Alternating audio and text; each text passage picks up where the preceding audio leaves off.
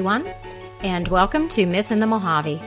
30 minutes of storytelling and conversation about mythology and why it's important to our lives today. I'm your personal mythologist, Catherine Savela.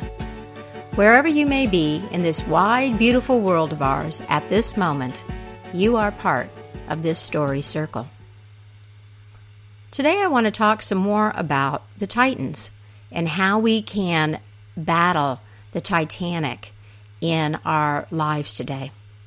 But before I get into the meat of it, I want to consider for just a moment the mission of this program. And I start out every single time I speak with you by saying that we're going to talk about why mythology is important to our lives today. Why is mythology important to our lives today?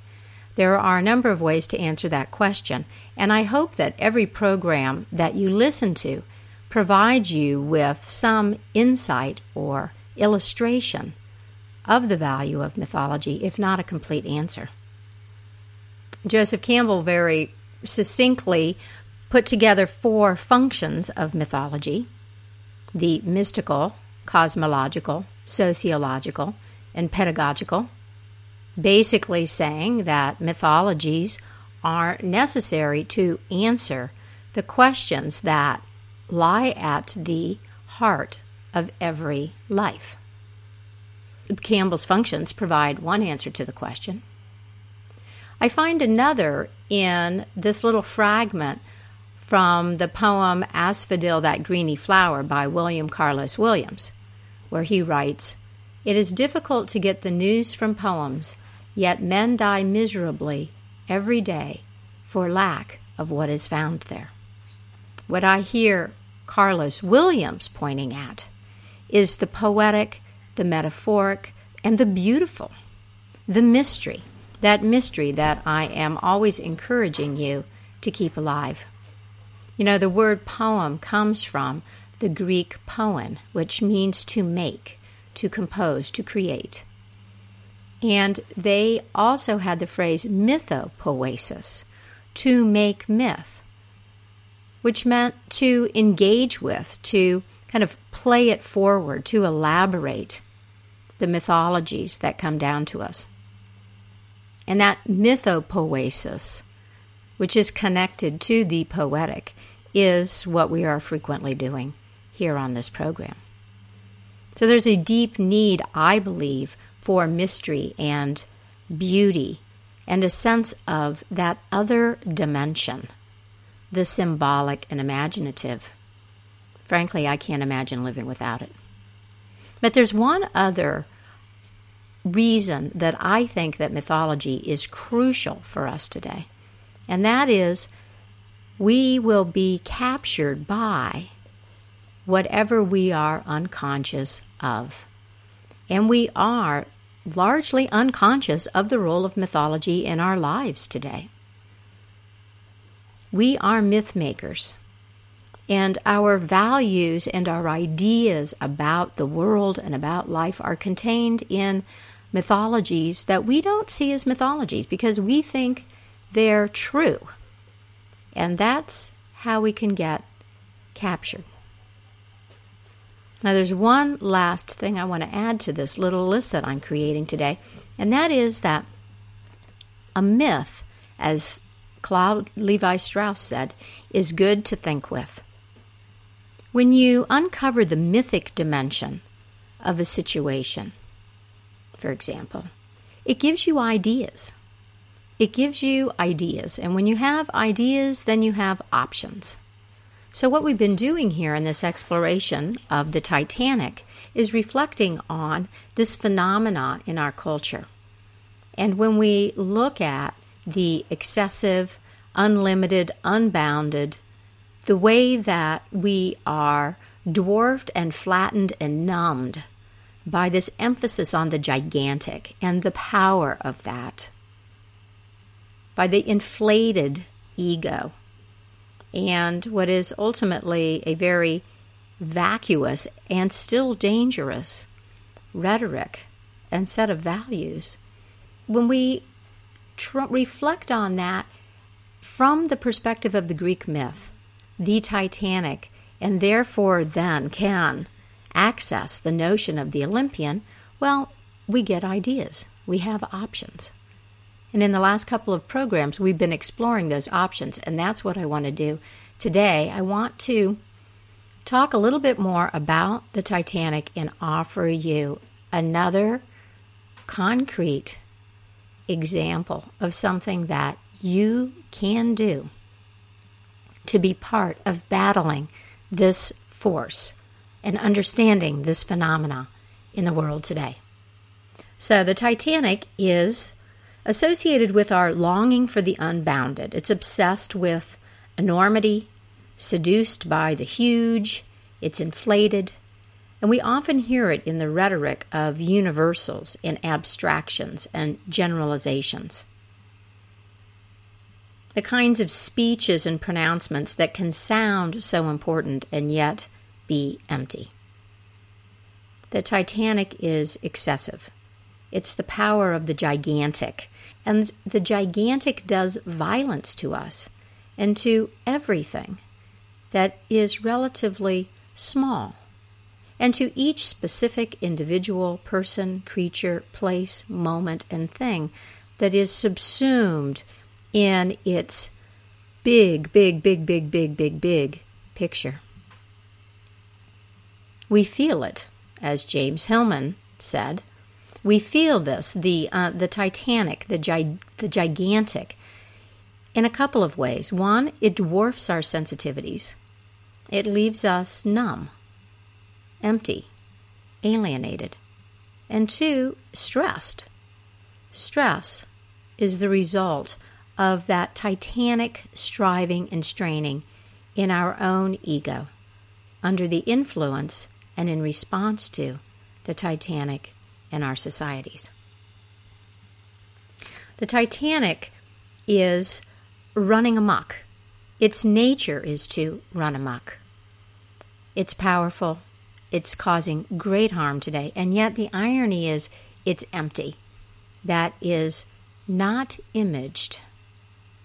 That emptiness is also our clue to how we can counteract it or combat it. We're not going to do that by repressing it, but we are going to do it by populating that emptiness, filling it up with the specific, by giving our attention to others, beings and creatures, and things that are here now, in this space and moment in time with us. Now, I read a really beautiful piece in the New York Times recently called How a Bird Feeder Revived My Marriage. And that's the source of the title of this program, Feed the Birds, and I want to share it with you now. It was written by a woman named Titsa Sen, and it showed up in the Modern Love section because Titsa is writing about something that happened between her and her husband. She tells us that he was no longer the man that she had married. Basically, he was burned out. Life no longer seemed to hold much promise. He was in middle age. His career was no longer fascinating. It was full of problems. Their grown sons had left home. And there wasn't a lot happening between him and his wife. Until, she writes, he installed the bird feeder. But that's so messy, I said. In Mumbai, India, where we live, apartments are tiny. And while we have a little veranda with a few green plants, we do not have birds. And I didn't see the point of putting up a bird feeder on our small open space to feed non-existent creatures. To try to feed birds in a city that's rife with starvation and poverty also seemed too privileged and romantic a notion, something only rich people did in the Western world. Not here, not in Mumbai. We live in India, I reminded him.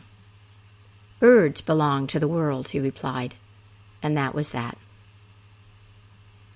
So the husband gets a bird feeder, just one of those plastic things that you can get on Amazon and some bird seed, and they fill it up and they put it out on the veranda. And she says that it stood there solitary and defiant in the muggy monsoon weather in a city where she never saw birds fly or come to roost. Well, once the bird feeder was installed, their lives continued for a time.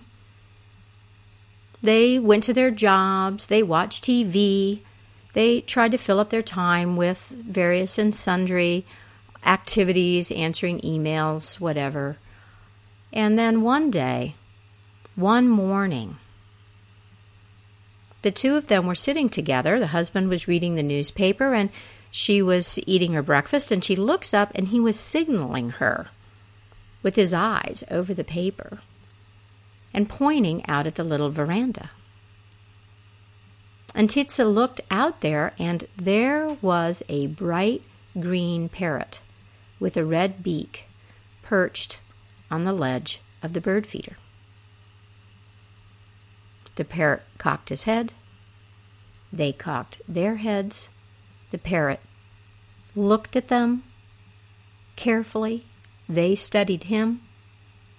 And then the parrot dug into the seed and ate. Now, both of them were very surprised, and the husband was delighted. And this began, slowly but surely, a little stream of bird visitors. And in fact, now those mornings, which had been essentially full with the dullness of the coming day before it had even started, now had a little special element of anticipation. One morning, a sparrow visited the bird feeder. "Did you know they are almost extinct in this city?" my husband whispered. We waited to see which feathered friend would drop in next. Who would be vying for top spot? Who would win the day? Now, the husband's interest in the bird feeder deepened as the birds started to come and as different types of birds started to come. He investigated the right size of hole and types of seeds for the kinds of birds that had been coming, and he tried to engage his wife, Titsa, in this, and she wasn't that interested. But she noticed that he was very happy when he was thinking about the birds, and she also noticed that the care that he took in feeding the bird feeder and kind of fussing over the birds that came was not unlike the actions of a mother. In fact, if he came home and realized that not very much seed was gone and that there hadn't been very much bird activity that day, he worried. Although she didn't share his enthusiasm, the presence of the bird feeder was doing something useful and adding a little bit of delight to their mornings together. She started looking forward to it because it brought her husband closer to her. They had something to share. And as she started to get a little bit more interested in the birds, then their conversation about the birds started to become a little bit more animated and a little bit more interesting. Our conversations, she said, often began with a bird fact. A male songbird sings 2,000 times a day, for example. A pigeon's feathers outweigh its bones. And her husband started keeping a little journal of the birds that show up, how many were there, who came, how long they stayed. But at the same time that Titsa was enjoying their shared interest and the positive effects on her husband's moods, she was also occasionally feeling a little bit superfluous because his extra interest was going to the birds, after all, and not to her. And this made her feel weird. She wondered if you could be jealous of birds. And when she was at home alone and a bird came to the bird feeder, she sometimes found herself giving the bird an evil eye. Now, one morning, Titsa's husband was away, and she sat in her favorite spot with her coffee.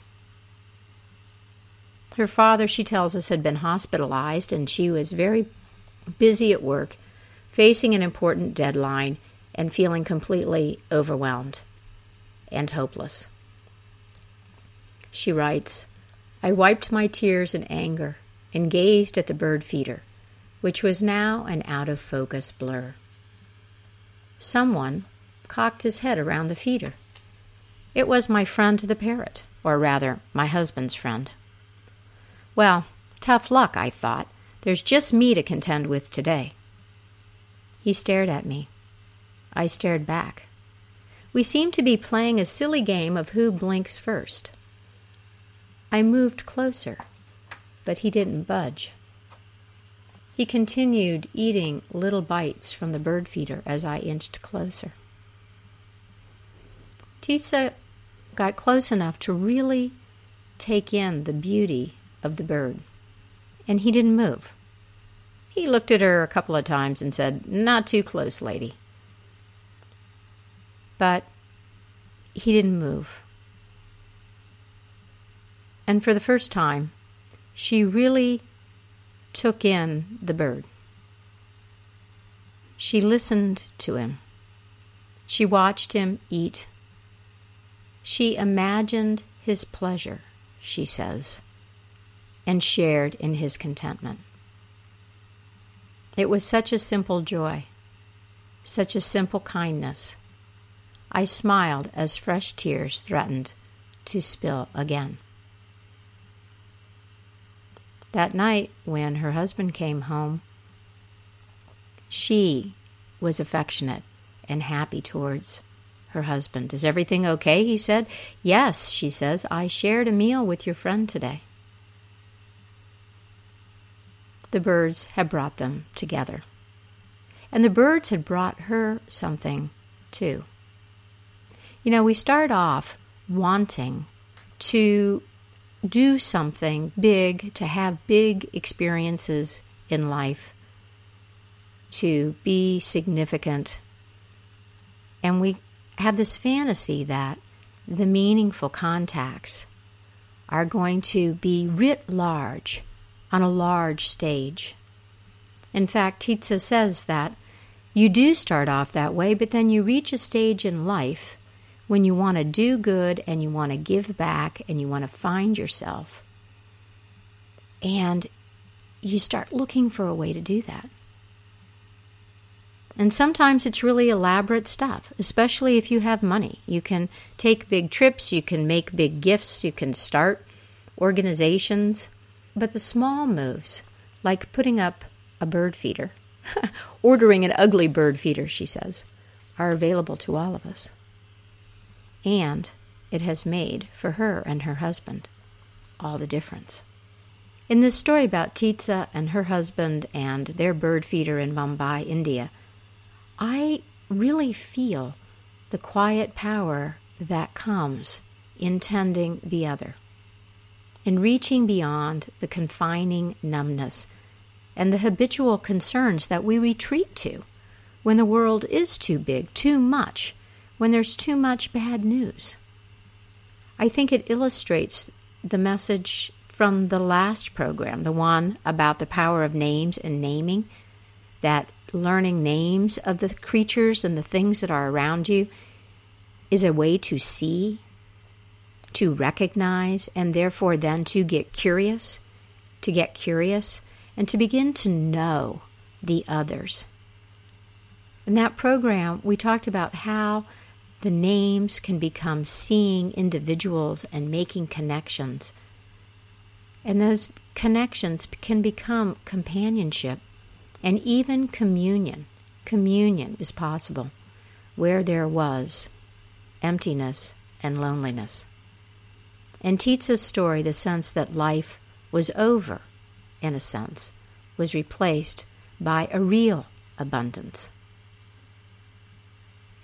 In the last program, the one on names I'm talking about, I proposed a couple of experiments to you. And I want to share with you the results of one of mine. I want to tell you what happened with the experiment of learning the name of something or someone that's living near you that you don't know. And it started with my husband texting me a photo of a snake that he saw on our property. Now, and this was a little tiny photo. I couldn't really see it, but I got a sense of the coloration. And so right away, I assumed it was a speckled rattlesnake, because we do see a fair number of those on our property. But then I thought, what is a speckled rattlesnake doing out in the sun in the heat of the day? Because they simply don't do that. Well, later on, I saw Philip, and he said, "Did you see my picture of the snake?" And I said, "Yeah, I couldn't really tell what it was. Was it a rattlesnake?" And he said, "No, it didn't have any rattles. And here's the other funny thing. It came towards me." Rattlesnakes typically do not come towards you. So we went outside, and he showed me where it went. He said, it went behind here, behind this cabinet, and into this hole. Well, while we were standing there, the snake peeked out at us. It was banded with red and cream-colored bands, and it had a black mark on its head, and just calmly surveyed us, this round black eye looking at us with real interest. Well, I went and looked this snake up, and I discovered that it was a coach whip.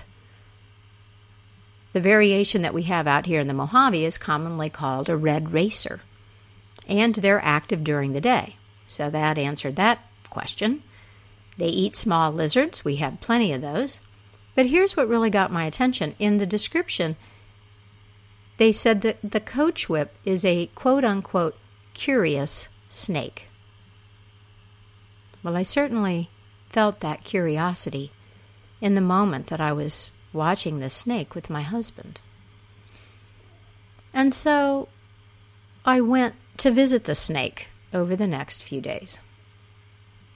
I don't know its gender. I started calling it Sam. But for 3 days in a row, I went over near the hole and sat down on the ground. And the snake came out and checked me out. It was a most curious snake. Now, I haven't seen it lately. Sam, the red racer, might be gone. Our lizard population is certainly greatly diminished. But sitting there with that snake, I felt that I had a new neighbor. It was a powerful experience. It was a small experience. In fact, maybe it's not even worthy of sharing. But when we think big, and when we think that the special should be big, we miss so many opportunities. We miss so many opportunities in the ordinary. Taking those opportunities in the ordinary is how it all begins. Alice Kohler, who was a philosopher who wrote a couple of books, The Unknown Woman and Stations of Solitude, said that one of the most important discoveries she made was that to care for something was the beginning of loving something. And she discovered this when she adopted a dog named Logos. She really didn't know very much about dogs, and she also didn't know what she was after in her life at all, and spent a significant amount of time alone trying to figure that out.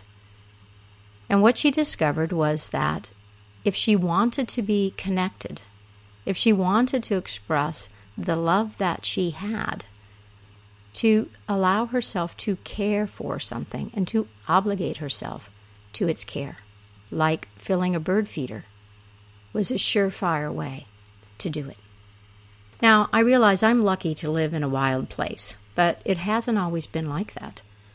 And as the story shows us, any place, however unlikely, even Mumbai, India, is a place where we can issue an invitation to others to come near.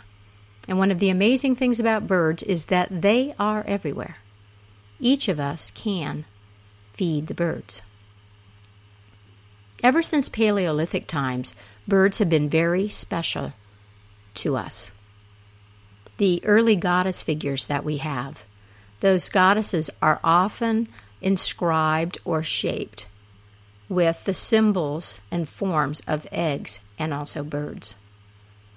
There's a marriage there between our experience of the birds and what they suggest to us about creation and fertility that goes back thousands and thousands of years. There are many ways that birds capture the human imagination. For one thing, they inhabit the air, the upper realms, and yet some of them also live on the water. They can dive into the depths. They can burrow into the ground. They have an incredible flexibility and abilities that exceed ours because, hello, they can fly. This has been assumed to be a source of power and wisdom. William Wordsworth wrote, "Happier of happy though I be, like them the birds, I cannot take possession of the sky.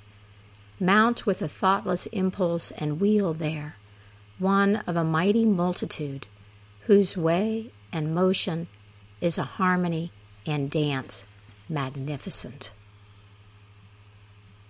Birds are born twice, as an egg and as a chick, suggesting to us the themes of rebirth. They are messengers, quick, light, and powerful. They defy gravity. You think of Noah's dove. When the waters receded from the ark, and he sent the dove out to find out whether or not there was land. For millennia, prophets have listened to the calls and the songs of birds, watched their flight patterns and movement, carried feathers. Even the gods, like the Norse Odin, depend on birds. Odin's two most reliable companions were ravens, one named Thought and one named Memory, who traveled the three worlds every day to bring him all of the news.